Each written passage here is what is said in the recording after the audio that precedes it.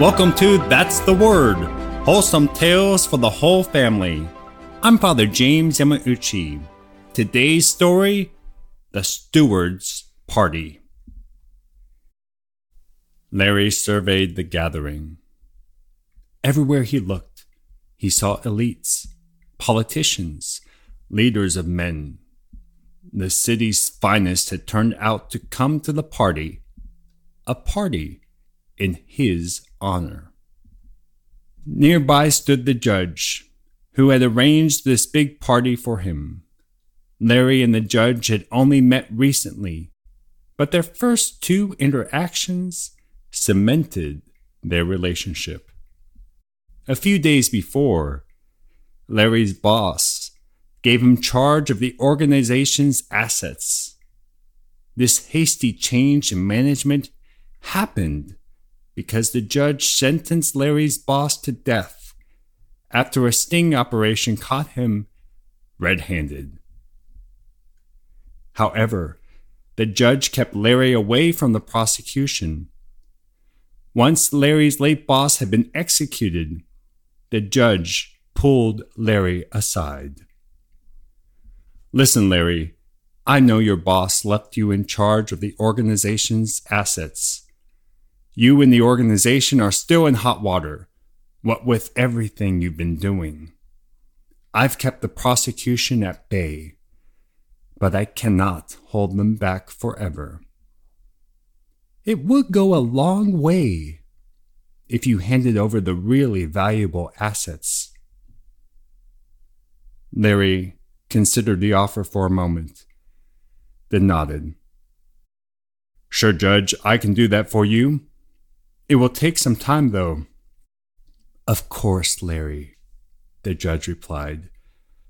"Take a few days to get everything together." It took Larry several days to do the job, but he was true to his word. As promised, he brought all the organization's assets and presented them to the judge. The judge was flabbergasted, stunned at the scale and scope of the wealth presented to him. At first, he can only ask, "What is all this?" "Why, these are our organization's assets," Larry replied. Once he recovered his tongue and came to terms with the great treasure presented to him, the judge immediately ordered the great party. The judge was not satisfied with any normal party. This one would be a blowout. He even commissioned special grills to be made to grill the choicest meats. Larry hovered by these grills, smelling the cooking steaks, feeling the heat of the flames, and micromanaging the chefs. The cooks and judge alike were surprised that Larry took such an interest in the cooking. Though why should they be surprised? After all, shouldn't Larry take interest in his own cooking? And by his own cooking, I mean when it is Larry himself who is being cooked. When the judge asked Larry to bring him the organization's assets, he expected to see loads of cash and valuables. Instead, he was greeted by a horde of cripples and beggars. "Behold, in these poor persons, the treasures which I promised to show you," Larry had declared. Now, the organization did once have treasures of gold and silver, but when Pope Sixtus II entrusted the treasures of the Church of Rome to Larry, Larry had distributed them to the needy rather than let them fall into the judge's hands. Nevertheless, the judge was less than thrilled, and he ordered Larry's death. So it was that the faithful steward of the Church of Rome was killed by being slowly grilled alive at a public execution attended by senators and the elites of Rome. a man with enough humor to quip as he was roasted, "I'm well done on this side. Turn me over." A deacon and martyr named St. Lawrence. And for this week, that's the word.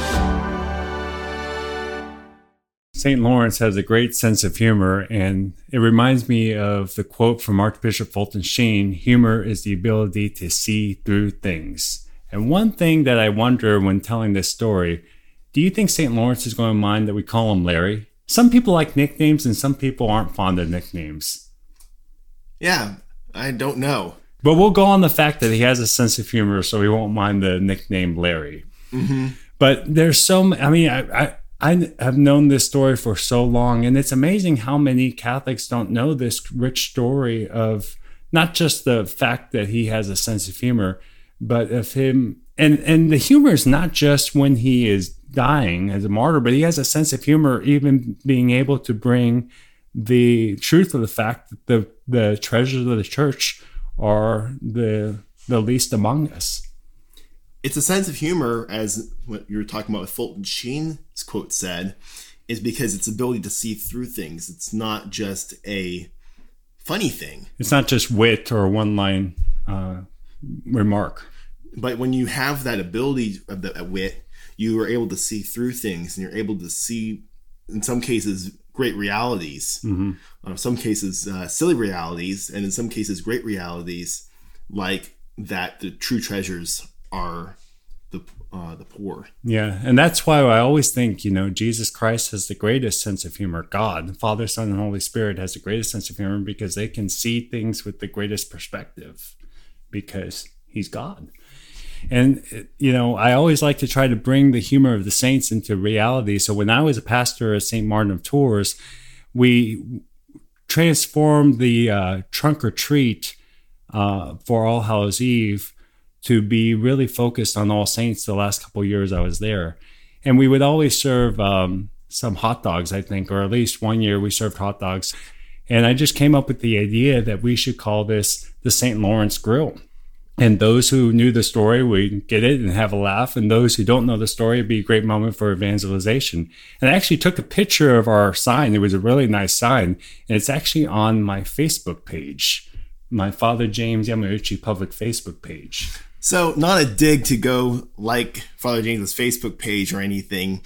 He doesn't need the extra affirmation. But if you do hunt it down, leave a comment for us, letting us know that you found the picture. It is there. And if you don't know the full story of St. Lawrence, it's definitely worthwhile to go online and just research what the lives of the saints say about this great early saint in our church's history.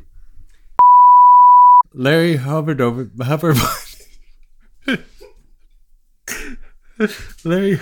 these grills, smelling the cooking steaks. Feeling the heat of the flames and micromanaging the chef. Shouldn't Larry take interest in his own cooking? And by his own cooking, I mean when it is Larry himself who is being cooked.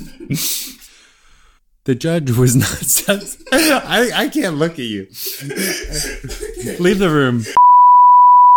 If you enjoy That's the Word, please share the word. Our website is sonsofthunderrock.com. That's where you can sign up for our weekly newsletter. And of course, you can find our Facebook page and probably eventually get the Father James's Facebook page through that. That may be true. Thanks for listening, and we'll talk to you next Wednesday for another wholesome tale for the whole family. Hope you're having a great Easter season.